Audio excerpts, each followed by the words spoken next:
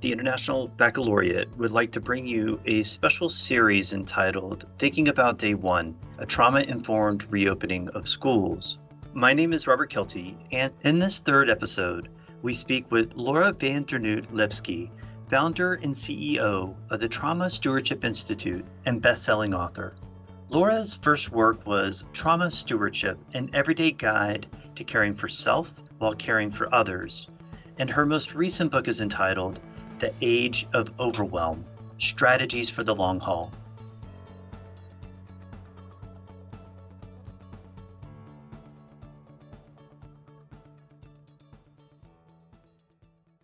We are now speaking with Laura van der Noot Lipsky, founder and CEO of the Trauma Stewardship Institute and best-selling author. Laura, thank you for being with IB Voices today. Thank you so much for having me. So you bring a lot of expertise to this conversation as you've worked with countless organizations grappling with post-disaster response. And on top of your expertise, you have been an educator as well. So you can relate to the challenges our schools are facing when thinking about reopening. And outside of the logistical challenges of meeting the CDC and state guidelines, social distancing on buses and in classrooms, trauma-informed care in schooling should also be top of mind for many of our school leaders. And so when you think about overwhelm and trauma, what does that look like? What should principals and educators be looking for? Yeah, well, I want to start by just appreciating you for thinking about it. I know that the amount of logistics and details and minutia that you all are having to triage is just no words for that. So I really appreciate any attention being given to being able to approach this while being very, very mindful about trauma and overwhelm that folks have experienced and likely still will be experiencing. I think that one thing that can be really helpful as schools go through these next few stages of opening and then maybe having to ebb and flow, certainly with the health of their region, is to understand that this is going to continue to affect everybody really differently. So I think being able to understand that folks' experience of this, what has gone on with the pandemic, is personal and it is subjective and it will continue to be so. That, there are some common themes that we see, but I think that an approach where we have a lot of grace and we have a lot of humility and we're able to really root deeply, in Buddhism and other traditions called beginner's mind, that we have huge amount of openness and curiosity to whatever is presenting in that moment, and that we're being very cautious that we're not doing a lot of generalizing, and that we are able to be as comfortable as possible being in a really strong learning mode, because how this affected folks, what went on in people's homes, how people are feeling about balancing, communities opening up versus still being really conservative in terms of the health consequences, how everybody's been so affected differently in terms of class and race and immigration status and social dynamics. There's just so many moving pieces. And so I think a really primary place to start is trying to come from an orientation of having a lot of humility, a lot of grace with oneself and with each other, and really being in a beginner's mind. I mean, really being able to be very, very open to learning about kind of what every child is presenting with, what every family is presenting with, what every teacher is presenting with, and taking it from there. Absolutely. And there are some words in your book that were very new to me, even, being in education for 20 years now. And this is this process of metabolizing saturation and hemorrhaging. Can you define what those words mean? So when we look at vicarious trauma, sometimes it's called any number of things: vicarious trauma, secondary trauma, cumulative toll. I was on an international think tank where we were supposed to come up with a single term, but we failed. So we still are using these terms largely interchangeably. But We're looking at when you were exposed to hard things over time, suffering, crisis, trauma, overwhelm. What is that cumulative toll individually, and what is that cumulative toll collectively?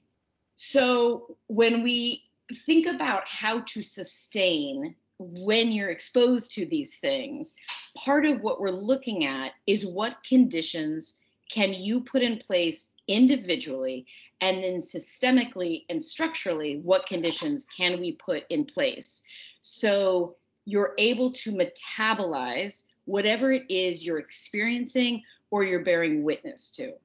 When we're talking about metabolizing, much of what we're looking at is that we don't want anything stagnating in our nervous system. We don't want anything accumulating in our nervous system, residing in our nervous system, taking root in our nervous system. You can think about that nervous system as an individual. You can think about the nervous system as their family, their guardians. You can certainly think about that nervous system as the classroom and as the larger school community.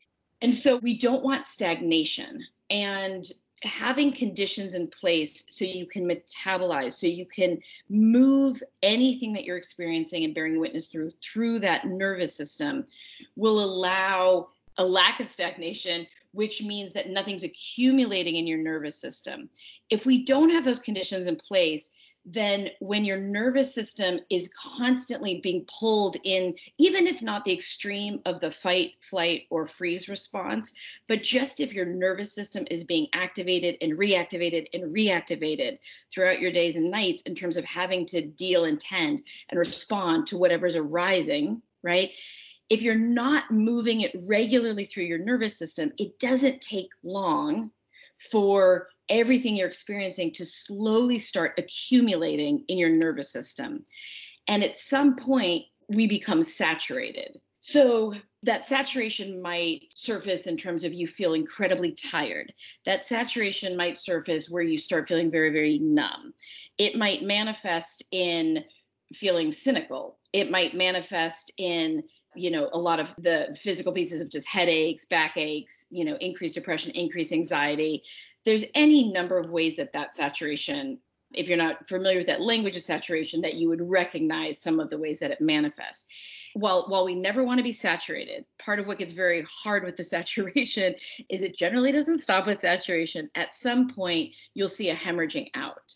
So a colleague of mine in Oakland once talked about, for many people, the way they hemorrhage out is an internal bleeding, so folks who internalize everything. And other folks, the way they hemorrhage out is that there's like an exuding of toxicity, right? And sometimes it's just like a total rupturing. So we have been seeing this for a long time. I know you're working with folks around the world. Certainly in the United States, we have been seeing for a long time entire communities hemorrhaging out. And as a society, a large scale hemorrhaging. And definitely since the pandemic, that has increased. And then in the last couple of weeks, with many of the horrors of structural supremacy and systematic oppression coming to the surface, there is an additional layer of that saturation and hemorrhaging that we're seeing. So when we look at how to sustain, and as your schools are opening, some of what we're wanting to pay very close attention to is how saturated individuals are as they're coming back to school, right?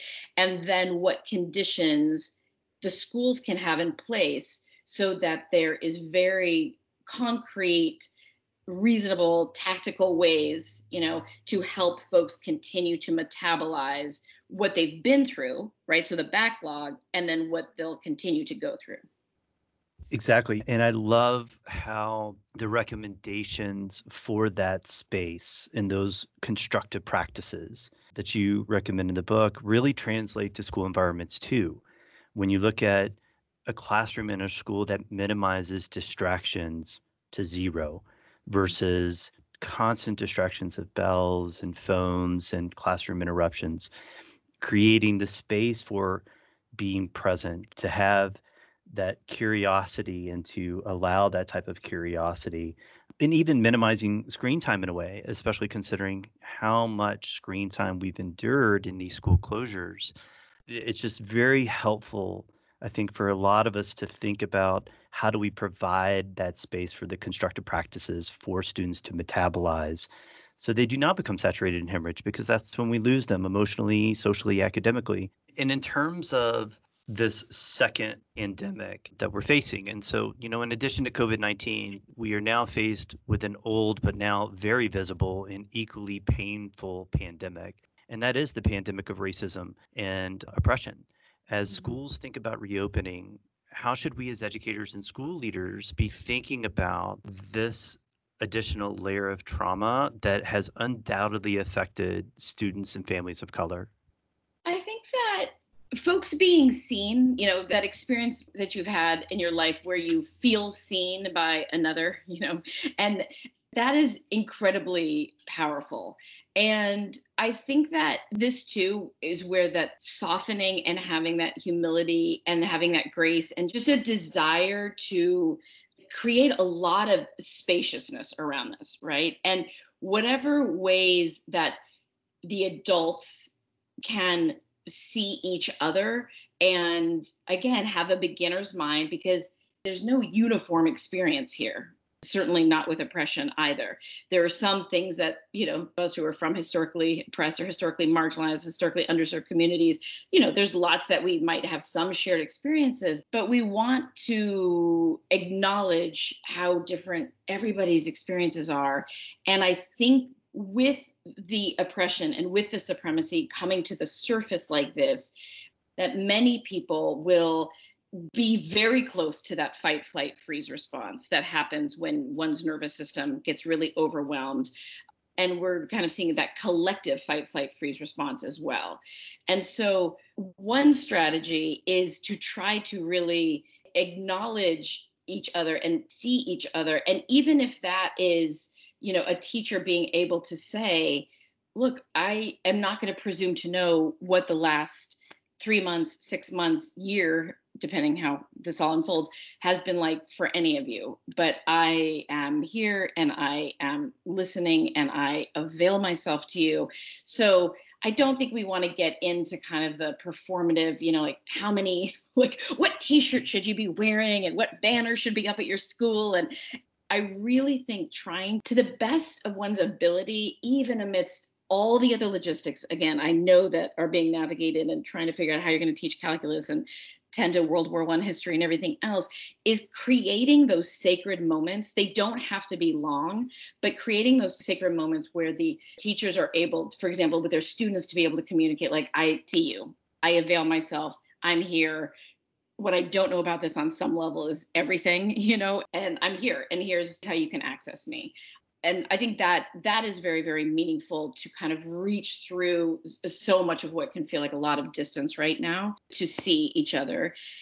I think the other thing is recognizing what happens when someone is saturated and when someone is in that fight, flight, freeze, and how, there's the cognitive narrowing, right? That it can be really, really, really hard for folks to focus.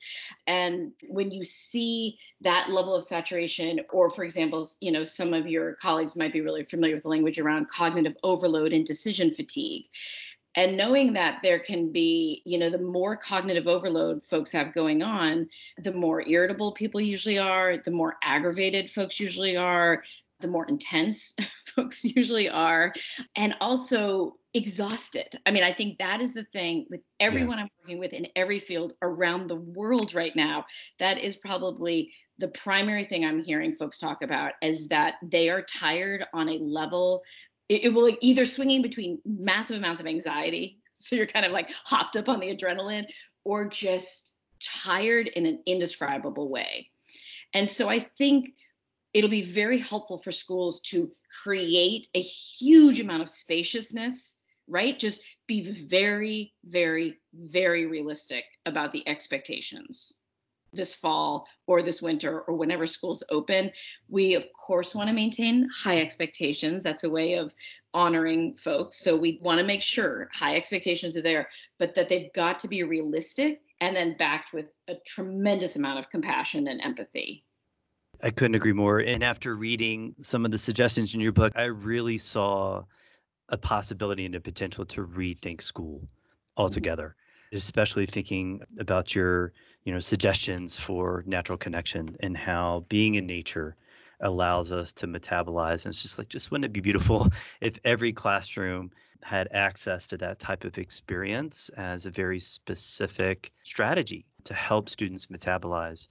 In terms of a very important group here that's often not brought into the conversation, and that is our teachers.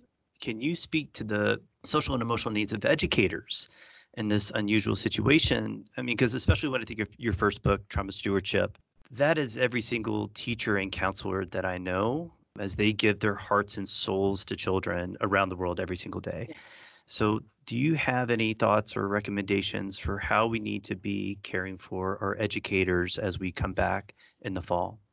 Yeah, I mean, things were so brutal for so many educators pre-pandemic. And now there's a pandemic. And then, at least in the United States and many other places, now there's this conversation that is surfacing more and more about structural supremacy and systematic oppression. So, how any educator is supposed to be sorting out on top of that, like teaching physics and Hmm. walking kids through, third grade reading. I mean, teachers being able to be as self-respecting as they possibly can and have a huge amount of empathy for themselves about what this is going to be like. And so anything in their personal lives that they can possibly do to, Stevie Wonder says, handle your business, like anything they can be doing to nourish themselves, to tend to themselves, to make sure that their mind, body, spirit is as recalibrated as possible coming into this, next phase of schooling will be critical. Now, obviously, that's easier said than done. I've been working with educators for 33 years. I mean, that was hard before. And then you have all these educators who've been trying to move things online and be like all these tech wizards, even though that's not their strong suit. And then they've got their own kids at home, and then their in laws are living with them. And it's just like one thing after another. So the idea that any teachers are going to come into this next phase like nourished and fortified. I mean, I understand it just sounds so naive that the teachers might be coming in immensely depleted.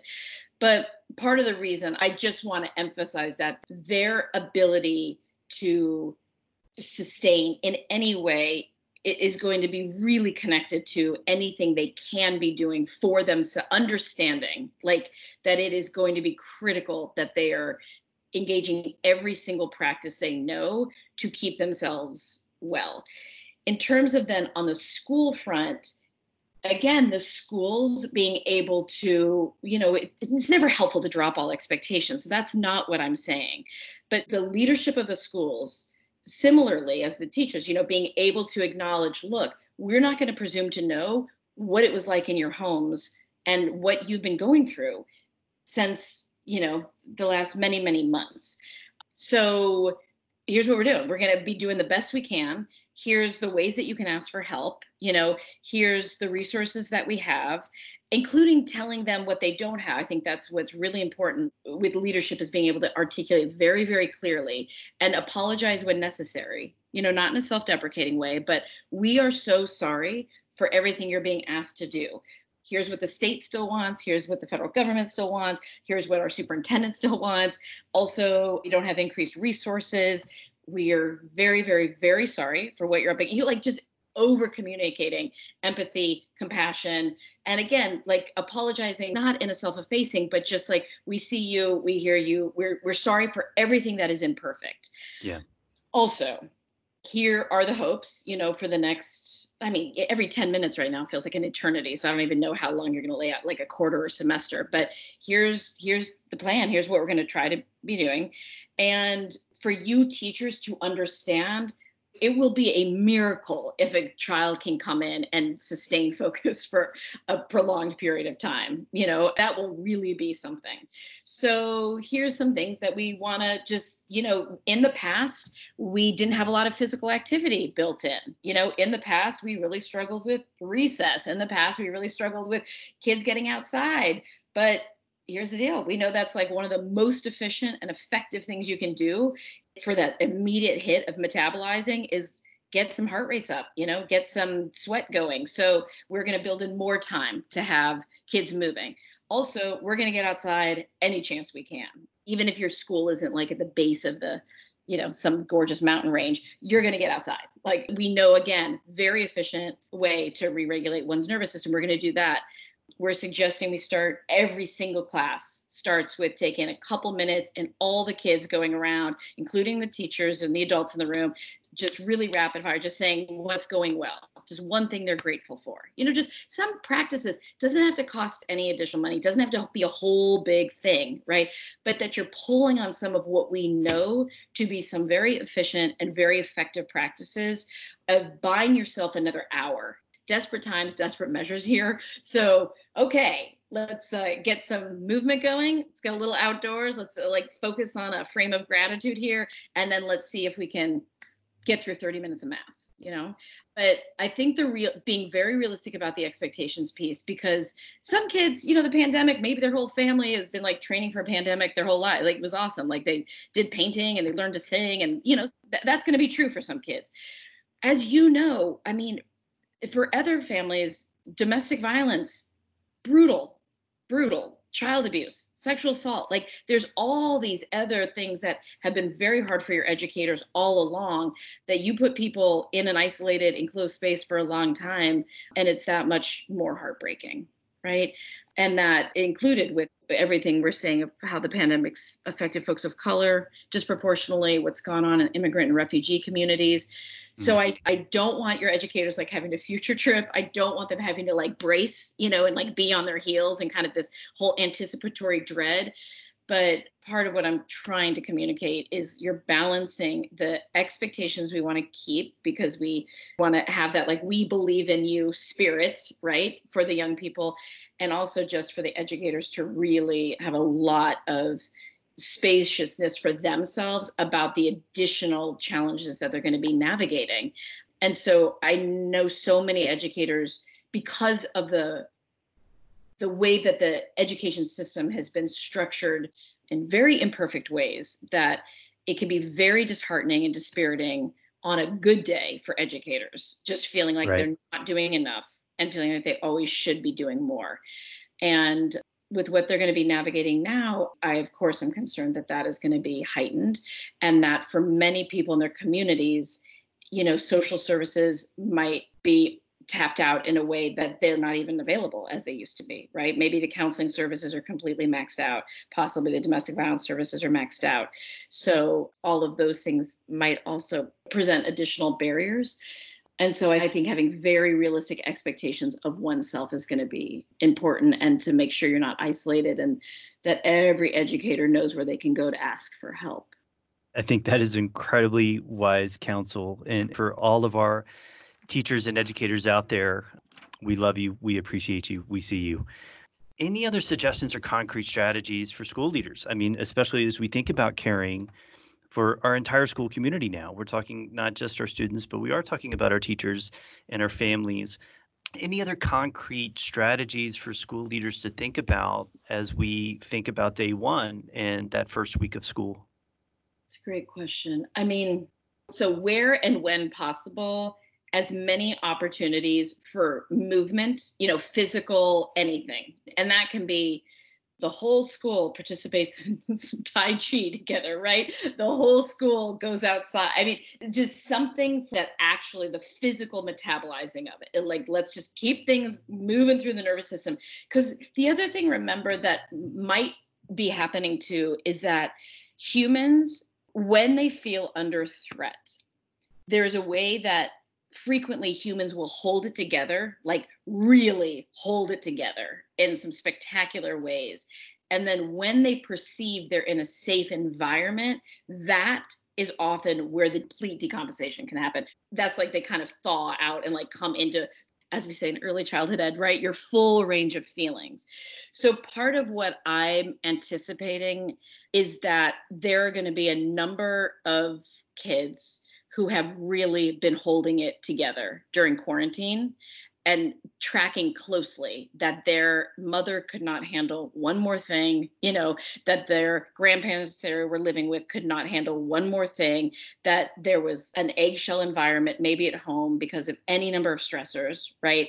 And part of what I'm anticipating is that for a number of kids, when they get to school, I'm not saying school is perceived as a safe place for every child by any stretch, but there are a number of kids for whom school has been a haven in the past, right? Has been like this real sanctuary in the past. Not every child, but for many kids.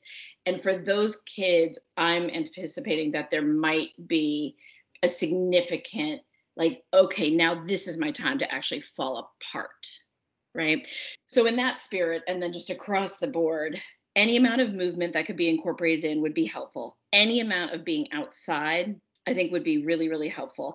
I think having opportunities for, and again, these can be very efficient practices. So, like, your chemistry class doesn't have to have like only journaling happen for the first 6 weeks, but you could take the first 2 minutes of every class and have every child just spend a couple minutes writing down kind of some highs and lows of their time in quarantine in the pandemic, like a purging, you know what I'm saying, like a real, just like a flushing out of just like what was hard. You're going to get, okay, you got 2 minutes, write down everything you can think of that's been hard for you during pandemic, and then on the other side of the paper write down everything that went well that you are grateful for. And I think doing that not once, but regularly, because I think what would be helpful to address is that backlog of what's been building up in the kids about just like what was hard and what was scary and what was awful, and giving them some opportunities to really detox, like to move that through, move that out of their individual system and their collective system. I do think pulling in, and there's a lot of science behind this, and the Madison public schools have done some wonderful work around this in Wisconsin, but pulling in opportunities on the regular of just like, okay, what's one thing we're grateful for? Let's just go around, everybody shout out, like everybody just take a moment. Like, what's one thing that's going well, one thing you're grateful for, one thing that went well during quarantine, or one thing you're grateful for about, being back at school. I think those can be really, really important. I think it could be really, really nice to have just a little bit of increased time for sharing with each other, like people just having some more informal time and space. Pre-pandemic, we talked a lot about how isolation is so damaging. And then one of the things that the pandemic called for was a lot of isolation. And so trying to interrupt some of that isolation now, where people just have some time to kind of really share what this was like for you, right? And so maybe you have kids break up into small groups and do some of that, facilitated sharing. And again, which, as you know, the other thing that kids do sometimes is they really try to shield the adults in their life from just how depressed they are, just how anxious they are, just how scared they've been, just how sad. So I think having some built in space for kids to be able to process this. And I think another thing that helps with decision fatigue and like the cognitive overload that I think everybody's experiencing, and can be particularly precarious for all the kids you're working with who are in their adolescence, because when you layer the construction of the adolescent brain on top of decision fatigue, it gets very fraught very quickly. So I think the other thing that we know is access to very, very clear information, so that kids know what are the routines, what's the day going to look like, what are the expectations, if they're having a hard time focusing, right? If they're having a hard time staying on track, what can they do? And I think some acknowledgement up front about, hey, everybody's going to, again, have experiences differently, but we know that this was an unbelievable experience across the board. And you might have a hard time focusing. You might have a hard time remembering things. You might have a hard time getting your things turned in on time. And so, in this classroom, we want just a policy of just communicate in an upfront way about how you're actually doing and what you need. And we want to make sure that you're not having to front that everything's okay when it's actually not okay. So, like, that access to accurate information, and then acknowledging, like, here's some of the things that you might experience that's absolutely to be expected. And, like harm reduction, right? Like, you can come to us and tell us what you need to, and that you won't kind of get in trouble for anything if you're not getting your stuff in on time or whatnot. Those are some of the initial practices. And then I think the other thing, and again, this is going to be much easier said than done, but there's many ways to bear witness both to the pandemic and to the structural supremacy that is surfacing so much right now. I do think talking with kids about being very intentional and mindful with their access to the news and social media. So having conversations with them about, if you're on social media or you're watching the news, to bear witness that there's any number of ways to do that, but that one of the most sure ways to kind of dial down a sense of overwhelm is being really intentional about how much time, if at all, you're spending on social media and how you're accessing the news. So those are some things we know that could be helpful. Absolutely. And so, with that, and just considering all of your work in this field and all the expertise that you carry, any closing thoughts or just messages to the school community? I would just want to emphasize that no matter what you're feeling and what you're experiencing, please really remember that you're not alone, and that anybody can reach out to us at our institute, and we absolutely avail ourselves. And if you feel numb, if you feel like you just are in a total just state of depression with everything that's your face, if you feel just consistently that you're failing, like you're never doing enough in the classroom, in school, on the home front, whatever it is you're experiencing, I promise you, like, I have a visual of that in what I talk about, and that you're in really, really, really good company. So I would really want folks to know that I appreciate their dedication and their commitment and the expectations they have of themselves, and just in any ways that they might be feeling sub impeccable in all of this and really challenged by all of this, that they're in very, very good company, that they're not alone, and that there are resources for them. And I certainly avail myself and our institute, and that they would reach out and just get a hand from anywhere that feels like it can be helpful for them, and to know that this is going to continue to unfold for some time. So pulling in practices that feel sustainable to them, I think, are imperative. Thinking About Day One, a trauma-informed reopening of schools, is a proud part of the IB Voices podcast. To listen to more stories from the schools, students, and educators in the International Baccalaureate program, subscribe to IB Voices on Apple Podcasts, Google Podcasts, Spotify, Stitcher, or wherever you listen to podcasts. For more information about the IB, including how to become an IB school, visit ibo.org. Thanks for listening.